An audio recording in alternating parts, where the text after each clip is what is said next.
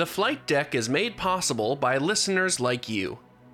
Thank you to the donors who sustain the Museum of Flight. To support this podcast and the museum's other educational initiatives, visit museumofflight.org/podcast.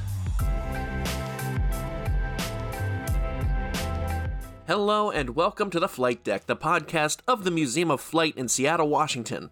I'm your host, Sean Mobley. We're a little past the halfway point of Season 3 of the podcast, where we're sharing LGBTQ+ stories in aerospace, and today we're welcoming two distinguished artists to the podcast.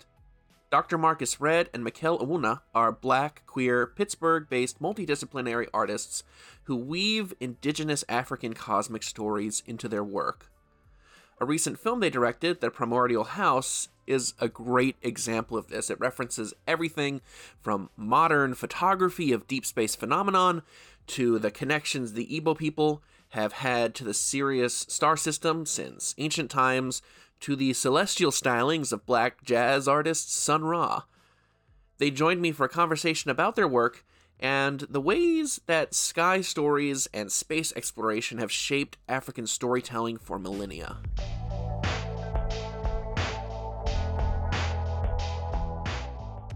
Please welcome to the show two co-founders of Rainbow Serpent, Marcus and Mikkel. Welcome. Thank you. It's a joy to be here.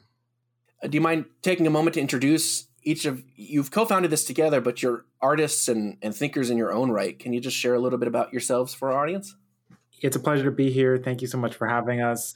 My name is Mikkel Awuna. I'm a Nigerian-American multimedia artist and engineer, born and raised in Pittsburgh, Pennsylvania.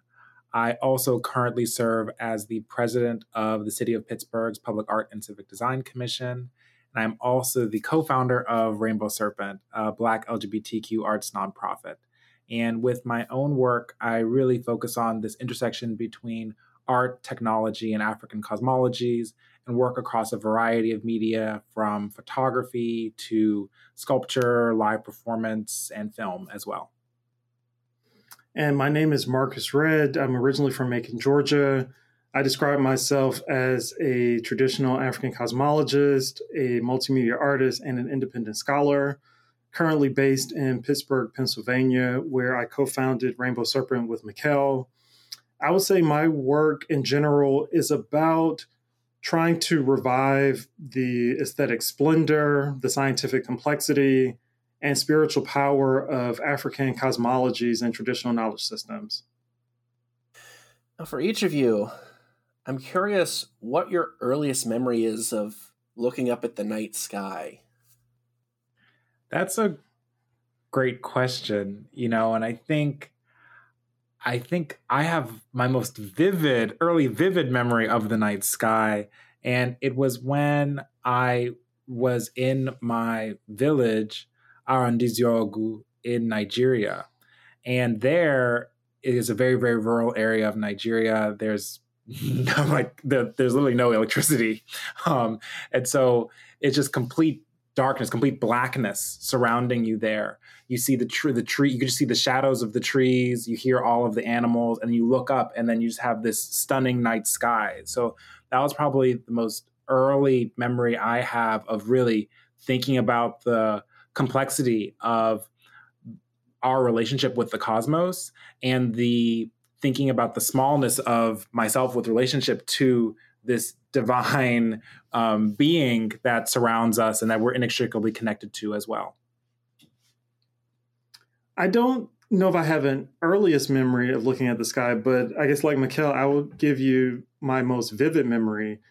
So from 2013 to 2015, I lived in Sedona, Arizona, and that's where I really developed a lot of meditation protocols, did a lot of ritual, and really tried to dive more deeply into some of the traditional African systems that I was working with from West African and ancient Egyptian contexts.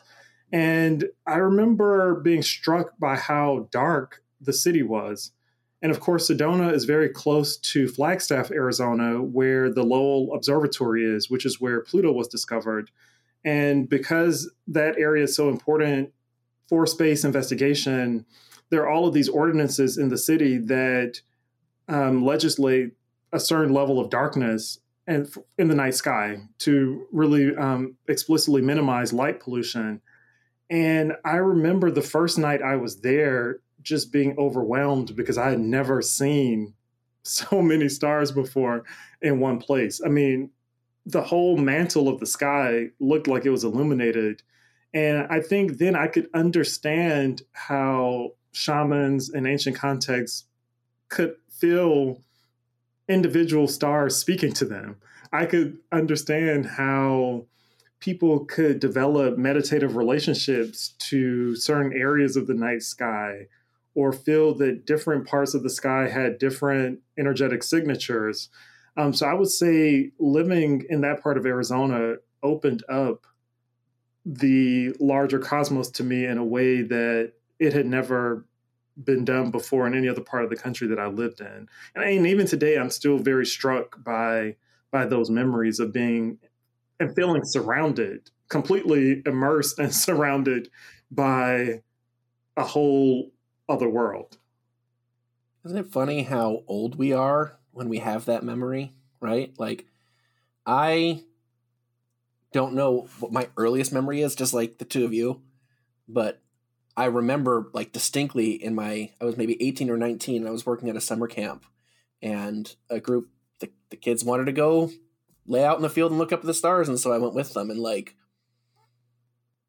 it was the first time that I maybe really sat and did that, and people just don't do that. That's why I like to ask that question. I wonder for our listeners, when was the last time you stopped and looked at the night sky? I asked that also of you two because stars and the sky really seems to play a big role in your art. We're going to talk more about kind of the broader context of Afrofuturism in a few minutes. But first, I would love to learn a little bit more about your work and what you do. I came to know you through a film that you made pretty recently. Why don't you share a little bit about that? Yeah, so we met really serendipitously at MIT Media Lab at the Beyond the Cradle conference, which was really a convergence of the minds of people thinking about the future of space travel and humanity's relationship with space. And Marcus and I were there presenting on the Space and the Arts panel and thinking about what is the role of the arts in terms of articulating and understanding our relationship with the cosmos. And we have been really thinking about that from a traditional indigenous African perspective. What have been the indigenous African understandings of space, our connection with space as a human species, and so we created a film. It's a 30-minute experimental dance film entitled Obiumbu, the Primordial House, which retells a West African Igbo myth of the creation of the universe, which, when we were doing our research, is really fascinating because this entire myth takes place with these two primordial androgynous deities emerging from the primordial androgynous blackness of space. And there's this sacred house located in the Sirius star system. And so there's this deep connection and understanding from this Igbo cosmology around humanity's relationship with Sirius, this entire panoply of deities and the creation of the universe itself emerging from the star system. And so we included a projection of the film within the for the conference. And to create the effect, we hand painted the models' bodies with fluorescent paints. And we designed special ultraviolet light sources that would illuminate the models' bodies in the cosmic patterns that you have these glowing celestial forms on their bodies. So you see these glowing celestial, semi-human, but mostly divine figures that are featured within the film. Yeah, and subsequently, we've done other kinds of projects as well. So our most recent project premiered in July. It was a live performance called The Four World Ages, which is a sequel of sorts to The Primordial House. So The Four World Ages basically tells the story of humanity in the stages from creation, which is the age of divine unity, through an age of separation, an age of civilization, and our current age of chaos. And we're again drawing on this Nigerian Igbo cosmological system to understand this development of humanity. We found 4 dancers that we worked with and a light engineer who's based in California. And we presented this narrative with some spatial augmented reality components, some multimedia projections, etc. I mean, it was very interesting because it was also thinking about how humanity has changed and our relationship to the stars and the larger cosmic expanse has changed over time as well. From this age of divine unity where human beings, according to this conceptualization, could literally fly between earth and heaven at will and did not have fully material bodies, did not have to eat food because people were sustained directly through the breath of the creator, down to our current age of chaos where we've lost our divine connection, where we are alienated from divine knowledge systems. And of course, we live in a time of destruction and war, etc. But it doesn't end on a pessimistic note because history is cyclical according to this idea, and that we are now on the threshold to a new age of divine unity where we will reclaim our place, if you will, as cosmic divine beings. So that was one project we've done. Maybe you could talk about Anatomy of the Human. Yeah, and I think so. One of the additional projects that we recently released, with the Andy Warhol Museum and Citizens, we released a 91-foot by 27-foot mural installation that's right across from the Andy Warhol Museum. And the series entitled Anatomy of the Human also uses this ultraviolet imaging techniques that we've developed, where we're able to showcase these celestial bodies, glowing fluorescent black bodies. And we use long exposure photography to showcase multiple ephemeral visions of the human form. And what that work is doing is thinking about within traditional African systems, we had this understanding that we didn't just have a physical body, but we existed simultaneously on multiple dimensional planes as well. And so we had 4 spirit bodies within the Igbo cosmology, for example. And so the photography is also thinking about how to elevate and revive this multi-dimensional African understanding of humanity and the human soul itself. So we're really thinking again about these ancestral traditions and connecting them to the contemporary across these various bodies of work. You know, I'm thinking in a museum context of all the ways that museums, as we've talked about before on the podcast, I'll leave some links to episodes if folks are interested, that museums are rooted in white supremacy and colonialism. That's how they got their start. These are stories that in our culture here in the United States, it's kind of awareness is built through museums, or museums are also party of to erasing them and suppressing these stories. I'm just curious what your experience in a museum context has been with learning about African cosmologies, and what have you seen that surprised you in good or bad ways, and how have you encountered that in a museum context?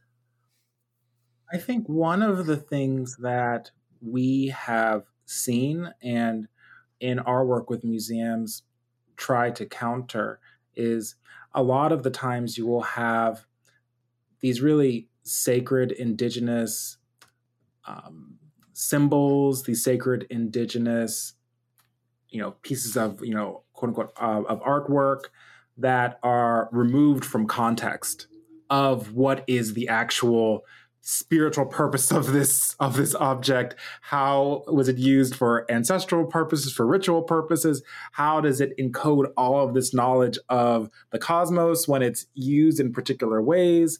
And so I think that removal of context, it appears as an object, and it's stripped of the deep spiritual knowledge and spiritual purpose of its creation. And so one of the things that we did, for example, we recently have what's currently on view, an installation at the North Carolina Museum of Art. And we included a large-scale projection of our film, Obi-Wan with the Primordial House. And we also there's a sacred pillar chamber within the film, which is also in the myth, that we reconstructed in the museum space. And we covered it with uli, which is a sacred art form from southeastern Nigeria. And then we took from the museum's collection a Dogon doorway and a Dogon lock. And we actually placed that at the threshold of the sacred space that we were creating with the film, with the mystic ideograms. We also have within the film mystic Dogon ideograms that are really intentionally included, Dogon writing as well. That's encoded within a really intentional way. And so we included those within the space to connect them to their actual divine sacred purpose. And we were really intentional with the use of the labels to connect it to this larger system, because these objects do not just exist in a vacuum. They are connected to a large, deep cosmology and understanding of the cosmos itself. Yeah, and I would say we try to work through within and without institutions. So on one hand, as Mikhail described, I mean, I think we are very intentional about trying to transform museum spaces that we're in as much as we can to bring back ritual context that might be missing or stripped away. But then also we try to have work that lives in other kinds of spaces as well. So as part of the nonprofit Rainbow Serpent, one of the things we do is organize multi-day retreats.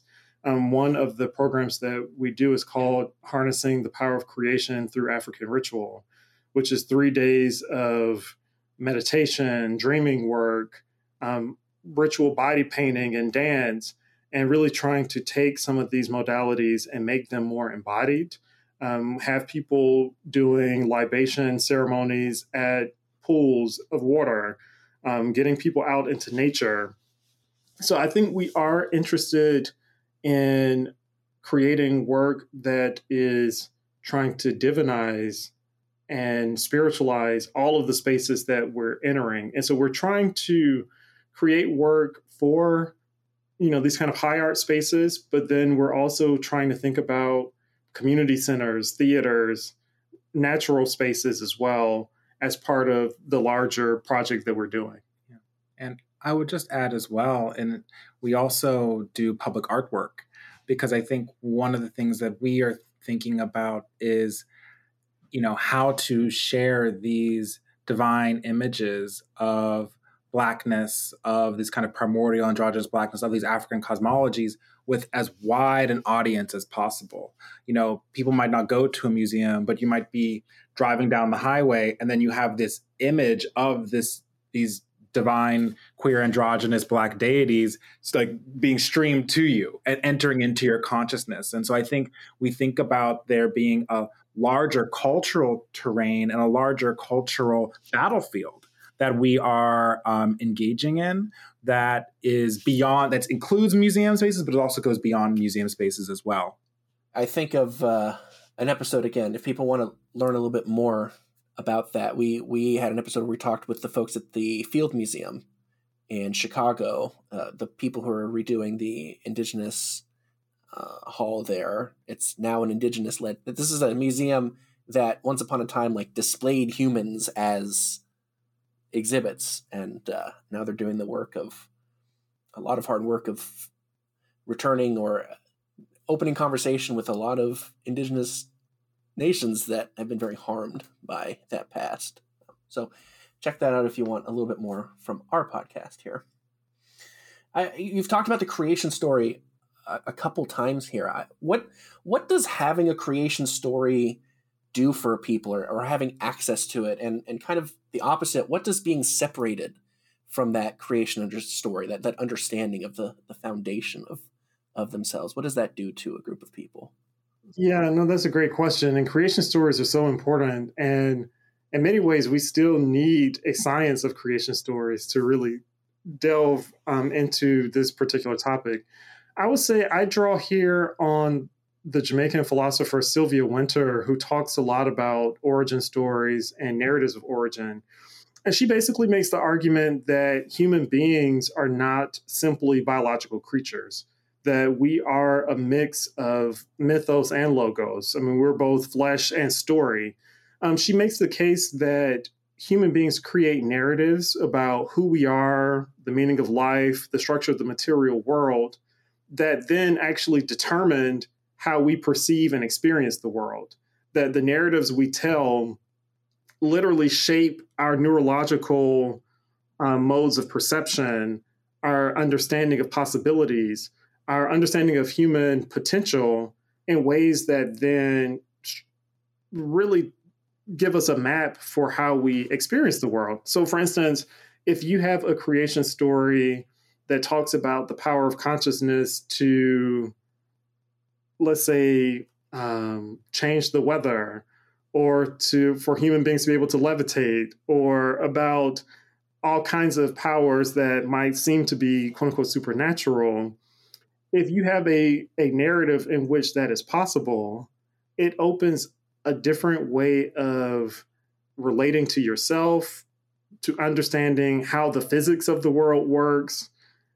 And I would say in her case, probably changes the physics of the world in certain cases.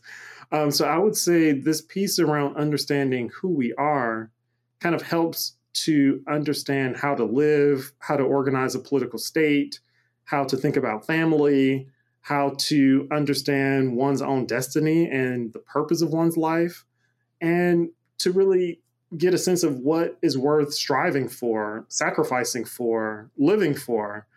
So these we're calling them stories, but I think probably more accurately we can see them as maps of unfolding, of how to organize a life, a relationship to ancestors, and a relationship to the larger, other than human world. And I would just add from a tangible example of how creation stories have an impact. So, I mentioned earlier that my family is from Nigeria. We're Igbo. And that, I have family members even today who are still in Nigeria, who grew up in Nigeria. And they don't know any of our creation stories. The only creation story they know is of Adam and Eve. And it really then makes sense how they then, when they found out about my sexuality, they were said, oh, it's un-African to be LGBTQ. It doesn't exist. And so then when I actually went and studied our cosmology, it was then fascinating for me to learn about all of these queer, androgynous Black deities within the cosmological system. Oma, Chineke, Agu. I mean, it goes on and on and on. And also the way in which, because you had these queer androgynous deities, there was this sacred role and space for people now to identify as being queer within these cosmological systems. We were understood as being the gatekeepers to the spirit world. We were the ones who were the diviners, the shamans, the mystics, the healers, the people who took people on initiations, on shamanic journeys as well. And so when I reconnected with my creation, with these creation stories, it provided me with an understanding of my own divine sacred purpose on this planet and on this dimensional plane. And then when I then had the opportunity working with Marcus and the collective artists that we have with Rainbow Serpent to then create artwork around these figures, and then to be sharing them through public artwork, sharing them through film screenings, sharing them through podcasts and conversations like this, you then are then sharing that with this cosmology with a large number of people. So even those family members then, when they saw the film that you saw at MIT, Sean, for example, they were so astounded. They're like, wow, I never heard, even my aunt was like, she'd never heard our creation story. And it just totally reconfigured her understanding of what, quote unquote, our identity and our place is on this planet as a whole. And so I think that's also part of the mission of what we're doing by retelling and reconnecting people in a contemporary context to these ancestral creation myths. Yeah, I really feel that in my own work. Like, I remember feeling very isolated from the LGBTQ community in my earlier days because I had a vision of like what it is. And then I've always been a historian ever since I was a kid. I loved going to museums, and somewhere along the line, I learned about LGBT history, and the creation stories in LGBT history, so to speak. And that was a huge moment for me, and suddenly feeling connected to a much wider community in a way that I hadn't before. And I see that in again, the context of the LGBT community. Like, so many people are kind of divorced and separated from that history. That's why I'm so glad that we're doing this podcast miniseries. But like, they maybe know, they might think that LGBT history started at Stonewall, or if they're young, they might think that RuPaul's Drag Race was like the first moment in LGBT history. And but when I've had a chance to share with others, just like you just described, there's this hunger for learning more and wanting to feel connected to a history and a community that's much broader than perhaps anyone realized. Doing this kind of historical work is transformative. I mean, the first recorded gay couple in human history is an ancient Egyptian couple, Neankenum and Khnumhotep, from like 2500 BC. They're actually carved in their tomb, standing, looking at each other face to face. And so there's a tremendous history of LGBT history on the African continent that needs to be revived and celebrated and understood and extended into our own current moment. And even drawing on what Mikhail was saying about the importance of knowing the stories, even for this particular cultural group. I mean, it's interesting because our film only covered one specific narrative, but even in the Igbo case alone, there are at least 9 different cosmological paradigms that are thinking in different ways about creation from different angles. I mean, in some cases, there's one narrative about, let's say, this cosmic spider is kind of spinning this kind of interesting cosmic thread, has this egg that explodes, the threads come out, etc. But in that narrative, you can see a certain kind of prefiguration of string theory about these kind of vibrating cosmic strings that connect all of the different parts of the universe. So there's like a lot of scientific knowledge that's there to still be unfolded from these narratives. There's tons of systems there that are actually in danger of being lost because of many reasons. I mean, colonialism, racism, monotheistic prejudice, certain kinds of prejudice of Enlightenment knowledge systems, a certain kind of homophobia in certain cases. So really reviving these systems and doing this work is also taking a stand against certain forms of oppressive social conditions, oppressive conditions that are just surrounding us in the moment. Part of that work is being done today by people like yourselves, but other Black artists working and creating literature, music, film. There's this broad term that we call Afrofuturism, which is I think a lot of people think of books perhaps like science fiction, but I don't know, how do you define Afrofuturism? What is it to you? That's a good question. I would say Afrofuturism, I would say at its most successful, I would say it's work that's trying to investigate both the ancient origins and the future destinies of African people. It's thinking about how can we look toward the past, revive the past, understand the past differently in order to propel ourselves to new worlds, newer visions, more holistic living situations, and more transcendent kinds of living situations. So it's all about these interesting time warps of how to kind of take the best from the past while moving forward, almost like the Sankofa bird that's moving forward while looking at the past.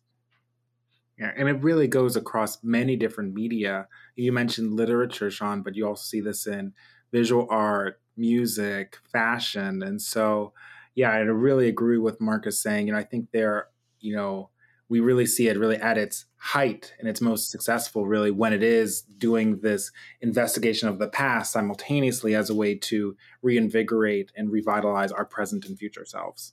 Do you consider your own work Afrofuturist? Do you consider yourself Afrofuturist artist? I would say that we consider ourselves more so as traditional African cosmologists I think we are definitely in conversation with the larger understood field of Afrofuturism. I mean, for example, we are part of a current exhibition at the Smithsonian National Museum of African American History on Afrofuturism. And that includes the work of incredible artists that we see such a strong resonance with, for example, like Sun Ra. And Sun Ra features really heavily in that work. And there's, Sun Ra never described himself as an Afrofuturist. But you see with him, he was drawing explicitly from African cosmologies and particularly ancient Egypt as a way to re-articulate a vision of Blackness in the present and the future, again, grounded in our ancestral understandings. And so, for example, there are people who are within this larger umbrella that's now understood as Afrofuturist who we are strongly resonant with. And we describe ourselves personally as these African cosmologists because we're making really explicit references to specific mythologies, but we are definitely in conversation with the larger thrust and aspirations of many people in this Afrofuturist space. So you mentioned Sun Ra. Marcus, I know you especially spent a lot of time like academically in working with Sun Ra's work. You talk in some of your essays about the way his art really bridged the physical and his perceptions of the metaphysical. And for people who might know him only as a musician, can you share a little bit more about what you found in his work? Yes. I mean, Sun Ra is an artist, a thinker that really transcends all boundaries.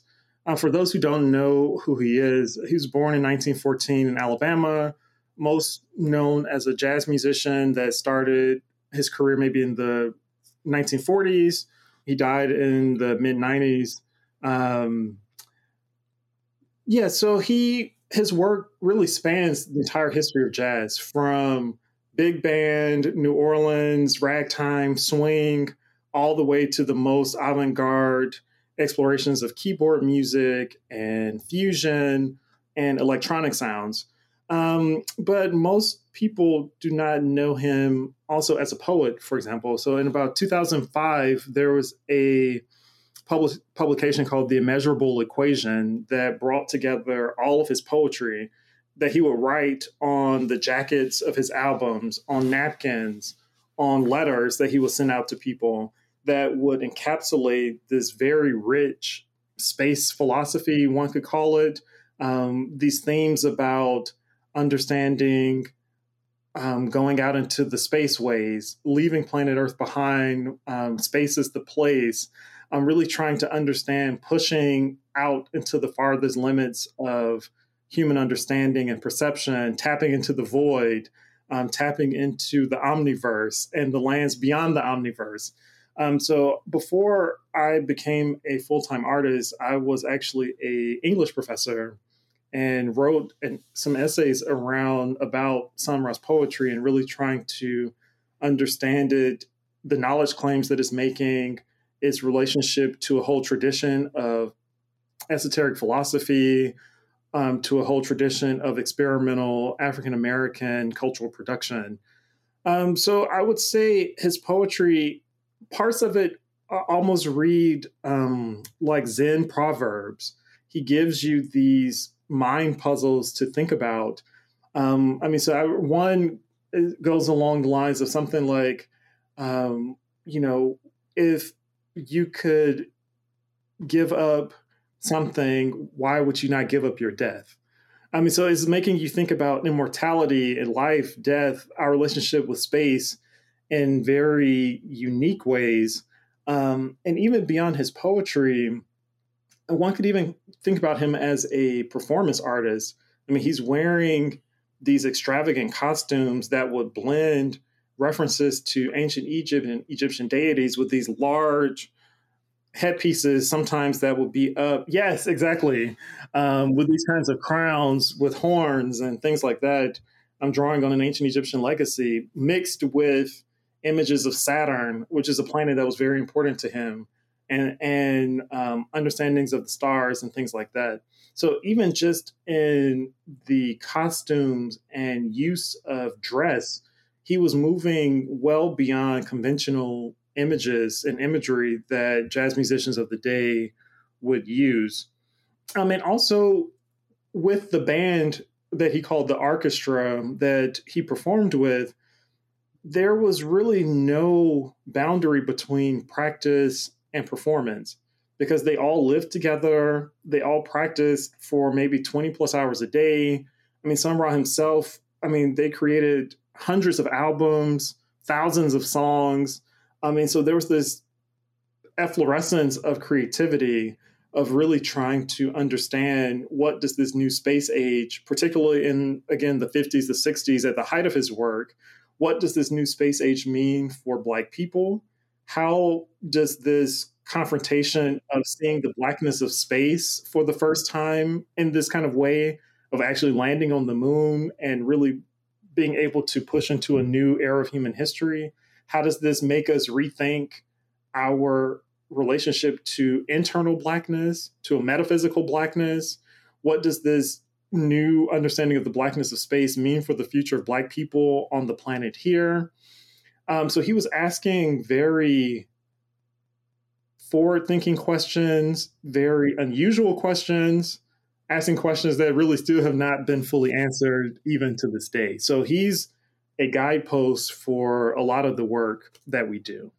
And even in our film on the Primordial House, we definitely incorporated some subtle Sun Ra touches. Mm-hmm. So there was a painter and illustrator, Aya Atten, that he worked with for creating some of those surrealistic album covers that he released. And in the film, there's a huge explosion of the sacred chamber that is the crux of the film. And it's that explosion that opens a space for the dualistic universe that we now inhabit.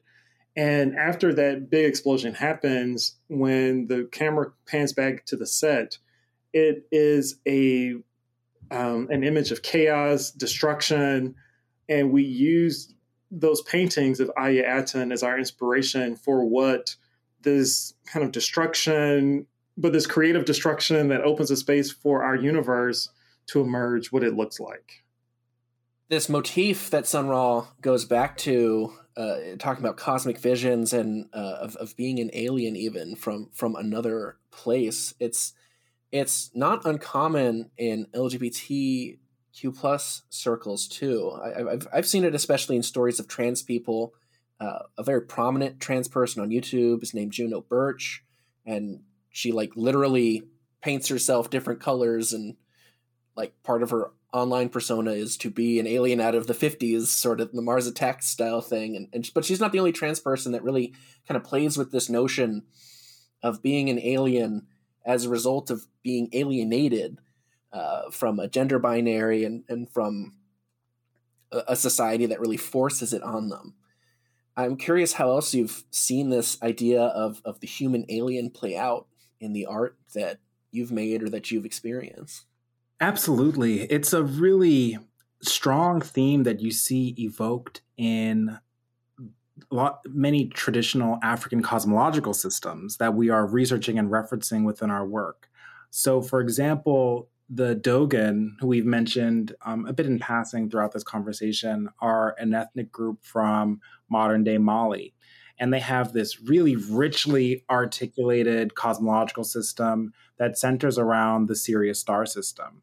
And they, in the in the Dogon cosmology, the primordial androgynous creator Amma births from themselves these 8 half snake, part human, androgynous, bisexual, self-fertilizing figures that become the ancestors of humanity. And what's also really fascinating within the cosmology is that one of the Nomo in particular creates this celestial arc. And in this celestial arc, they place the embryos of humanity and all of the plants and the animals. And they descend through 14 dimensions to the planet Earth. And then this celestial arc lands on the planet, this humanoid alien exits the ark with humans walking behind them, now fully developed, and then brings water to the planet and fertilizes the planet. And so you see within this cosmology this inextricable connection to these queer androgynous humanoid aliens. And it's also really fascinating because it's then evoked, as this is the cosmology, it's then evoked in, for example, the adornment and jewelry that people would wear in a Dogon context. For example, that jewelry would be used to make their bodies resemble more the Nomo, these humanoid alien figures.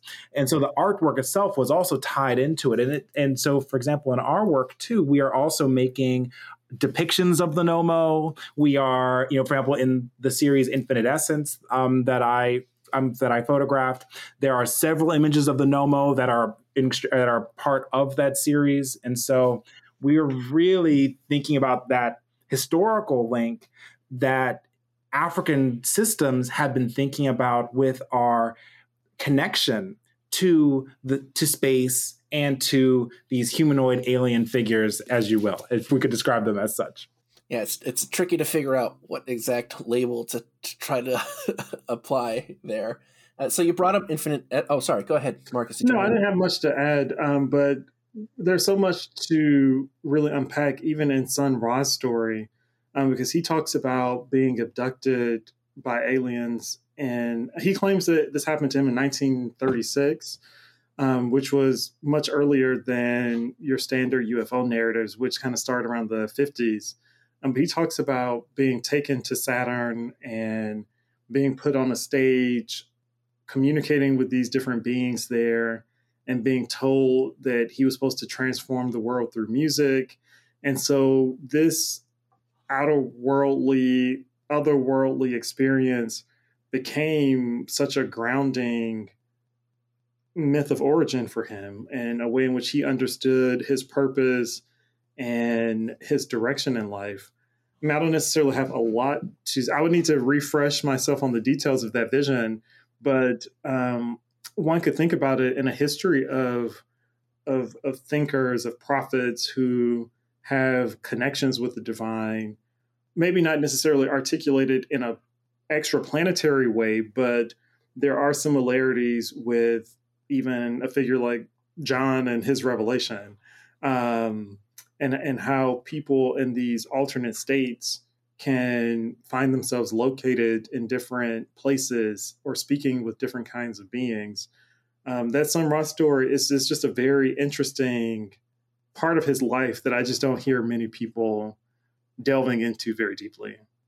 So I would say on one hand, two different things. So on one hand, you have deities that are depicted as androgynes, as both kind of male and female, and the more primordial the deity is, or the closer to creation they are, the more likely they are to be depicted in this androgynous fashion. But then there are other deities in the kind of standard Yoruba pantheon that people invoke more consistently, folks like Obatala, Oshun, Eshu. Those figures have many, many different paths or many different manifestations. And a figure like Obatala, for instance, even though he's often depicted as an old man with a white beard, there are paths of him where he appears as a woman or as a feminine figure. So we're really trying to bring back that kind of sense of fluidity and that expansiveness of how these figures work and what this expansiveness means for us in our kind of daily lives. Because I think if we really took them seriously or took these dynamics seriously, we would have to think about everything from the family to marriage to education differently. We have to kind of think about how those expanded possibilities can be embodied in the institutions that we live in and work in. And I think there's still such a deep archive and reservoir of opportunity that is there kind of waiting for us to tap into once we kind of understand the fullness of who some of these figures are. Mikhail, you mentioned your work Infinite Essence, which is a series of photos. One of the most striking for me, I thought, was your piece called "The Flying African." Can you share a little bit about that piece and the story behind it? Yeah. So, just a bit of context on the Infinite Essence series. This series I created using a combination of, art and engineering, which is also making references to traditional ways in which African artisans didn't see divisions between these disciplines. And so I built a camera flash that only transmits ultraviolet light, and then I hand paint the bodies of my models with fluorescent paints. And then in total darkness, I click down on the shutter, and for a fraction of a second, a beam of ultraviolet light is emitted from the camera flash. It interacts with the paint on the model's bodies. They absorb the energy of the ultraviolet light, and for a fraction of a second, it's re-emitted as a form of fluorescence in the visible spectrum. And so the series is really thinking about when we move beyond the visible spectrum by interacting with this invisible spectrum of light, ultraviolet light, we see blackness illuminated as its true essence, as it is depicted within African cosmologies as this divine cosmic source from which all life emerges. The piece, "The Flying African," that you mentioned, Sean, it depicts is if people search my name and "The Flying African," it'll come up, but it depicts a figure flying through the blackness of space. And it references a particular African American myth from the coasts of South Carolina and Georgia, where enslaved Africans were able to escape bondage by taking flight and returning to their African homelands. And this piece is also, that myth also references a specific slave rebellion known as Igbo Landing, which took place in that region, where enslaved Africans overthrew their captors, and right before they're about to be recaptured, they walked into a creek and they drowned themselves. And they chanted, "The water spirit brought us here. The water spirit will take us home." And they flew home into the protection of the primordial African creator gods. And so each of the pieces is linked to and reviving specific African diasporic mythological narratives, connecting us in the contemporary to these past narratives, to as we've been discussing throughout this conversation, as a way to reinvigorate a vision for our collective future. What I find so interesting in that story too is it's like, I'll be clear, I'm not trying to minimize when I say the word science fiction, but like when we think of science fiction or speculative fiction as like a genre, we think of it as so modern, and yet there are so many, like even W.E.B. Du Bois, who was a black activist, wrote a short story, like a long, long time ago, before science fiction as a genre coalesced, that we would consider science fiction. It's about a comet that crosses paths with the Earth, and I think it's set in New York City, and everybody dies, or so they think, except for a black man and a rich white woman, and they have to figure out. They are the Adam and Eve, so to speak, and they have to figure out how that's going to work. And it goes even further back. You've talked about the stories that the enslaved people share. I like learning about these things because, again, it feels so connected to a rich past that people just don't know about. Yeah, well, and I would say that this actually goes back really to the very beginnings of human civilization. I mean, even if you look in the Egyptian context at the site Nabta Playa, down in South Egypt, I mean, this is like the world's first astronomical observatory. I mean, you get basically this circle, the stone circle of these megalithic stones that were placed in certain patterns with these underground structures that could track the solstices, the equinoxes, alignments with the belt of Orion, Sirius. So even at the very beginning of what we could think of as ancient Egyptian culture, we see this very intense need to understand the stars, to understand our place within cosmic cycles, and really building structures we could think of as art or performance installations or whatever kind of new or contemporary names we want to put on it.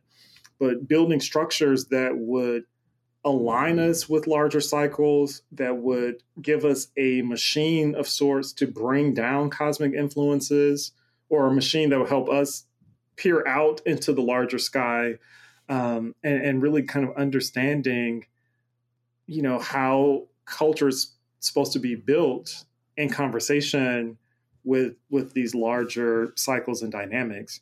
And so I would say there's a deep history of Black cultural production that's engaged with understanding and following the stars and trying to reproduce their motion on Earth. So I would say well before Afrofuturism. And I think this is what I like about Sun Ra's intervention, because I think he says, or would say, that the ancient is already the most futuristic. That it's not necessarily that there's this progress narrative where we're moving and becoming more and more sophisticated, but we're kind of recovering the sophistication that our ancestors have already put into place, and that our goal is more one of recovery of the future that's located in the past than this kind of linear move into kind of progress and scientific evolution. Over the course of the last hour of our conversation, you've talked about a number of different unique and disparate African cosmologies. What do you think, what level of concern do you think Black artists who are working in this sphere should have about not kind of homogenizing these disparate cultures? And I think that's an interesting question, because the thing that's been really fascinating has been the more research that I've done, that we've done into these cosmologies, the more similarities we've seen between them. And so we, for example, within all of these different African cosmologies, there's this primordial androgynous Blackness from which the universe emerges. And even the way in which this is described has so many similarities. For example, Amun-Ra in an Egyptian Kemetic context, Ama in a Dogon context, Oma in a Igbo context. So even the words themselves are very similar. The understanding is very similar and very shared. And so I would argue that the concern should be very, very low, because there's actually more there's more exciting possibilities that can be found by connecting all of these rich cosmologies to one another at their source than there is from trying to separate and divide them, which has also been something that we've been seeing actually just from the history of colonialism itself, separating and dividing all of these traditions into separate categories, when there's actually this deeply shared commonality that you can actually see when you actually do the research and go into the ancestral sources. Well, we've covered a lot of ground in this conversation. Is there anything you two wanted to talk about that we didn't hit? I know we didn't get all the questions, but... Yeah, so I would say, particularly for this audience, since we're talking to the Museum of Flight, just wanted to just do a shout out to another artist that I've been really inspired by, whose work I've seen that I think this audience would appreciate or find very interesting. And I'm not sure if you've heard, Sean, about Michael Richards. Not off the top of my head, no. Okay, yeah, so we came across his work very recently at the North Carolina Museum of Art. And so he was a relatively young Black artist who was actually killed in 9/11. He was in the towers when it was struck by the planes. But the thing about his work that's really trippy is that the work that he produced seemed to foresee and pretell his death. Because he did a lot of work that was engaged with the history of African Americans in flight. So there are a lot of like sculptures of the Tuskegee Airmen, and a lot of airplanes and things like that were in his work. So he had one piece called Tar Baby versus Saint Sebastian. So it's this giant statue of him dressed as a Tuskegee Airman. And for those who don't know, the Tuskegee Airmen was a squadron of Black fighter pilots in World War II. So he's dressed as a Tuskegee Airman, and it's kind of borrowing on that image of Saint Sebastian with all of the arrows stuck in his body. But instead of arrows, he has like these airplanes that are like piercing his flesh in different places, which, of course, is very reminiscent of the planes kind of crashing into the tower. So it's just a very strange kind of work. There's another painting called His Eyes on the Sparrow that has these kind of falling planes with parachutes and a bullseye on the parachute. Or another image of him as a Tuskegee Airman, but it's a sculpture that's kind of done in the style of the Congo and Kisi statues with like the nails in them. So like the statue is kind of situated on a platform with like a basket to kind of catch it as it falls. So I think, if you haven't seen his work and you're interested in like the history of African Americans in flight, I think you will find that work very interesting, a little scary, a little eerie, because it's like it kind of makes you think about like, okay, did he prophesize something? Like, could he see in the future when he was creating these things? But just something else, a different kind of body of work for you to check out. And I would also, I think we've also been talking about a lot of these spaces of historical revival of ancestral traditions as a way to reinvigorate the future. And so with Rainbow Serpent, Marcus and I were currently working on a series of 16 glass sculptures of queer African deities. And this series will be debuting next year, May 3rd, 2024, at the Pittsburgh Glass Center, and will be up until the end of July. So if anyone's in Pittsburgh, please feel free to stop by. But again, we're thinking about how reviving these deities in a contemporary context and providing a cosmology can be a way to re-articulate our understanding of, as Marcus has mentioned, society as a whole, education, politics, culture. And we're also, again, working with different media. We are also working on a virtual reality extension of the work, immersive projections.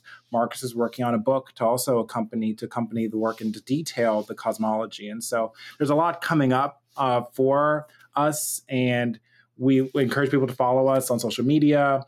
If you look up our names, Mikel Owunna, Mikael Owunna, and then Marcus, MarquesRedd. You can find me on Instagram or marcusred.com. Yep. And you can also check us out if you want to learn more about Rainbow Serpent and the work that we do with our nonprofit. We host we create artistic productions, but we also host workshops for people who are interested in coming to our workshops or hosting them at their institutions about African spirituality and some of the conversations we've been having today.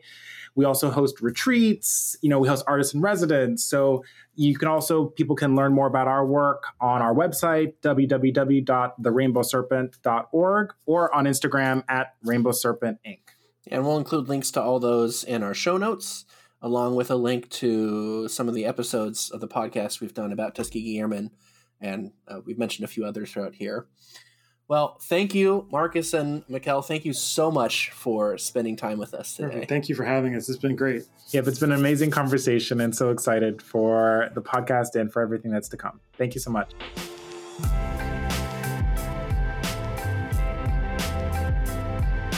Thanks for tuning into The Flight Deck, the podcast of the Museum of Flight in Seattle, Washington. Now, if you're listening to this episode the day it comes out, it happens to be Giving Tuesday, a huge annual day of philanthropy across the United States. We're so grateful to all of our donors because you are the ones who make this show and all of our museum programming possible. I encourage you to give to a nonprofit that's close to your heart today. And if that's the Museum of Flight, you can give by going to museumofflight.org/podcast and clicking the yellow donate button. Marcus and Mikel's Rainbow Collective is also a nonprofit, and I'll leave a link to them in the show notes if you'd like to show them support. You can find links to the other things we talked about in the episode, like the art of Michael Richards, in the show notes at museumofflight.org/podcast. This season, we've been leaving space for listeners to really react to the show. And I have to say, I've had some amazing experiences the past few weeks from listeners who've reached out and shared some of their own stories and experiences. So thank you to those of you who have taken that leap and contacted the show. If something you heard today in today's episode resonated with you, or you want to share your own story, you can reach us at podcast@museumofflight.org. If you like what you heard, please rate and review the show on Apple Podcasts or wherever you downloaded us from. Until next time, this is your host, Sean Mobley, saying to you, everyone out there on that good earth, We'll see you out there, folks.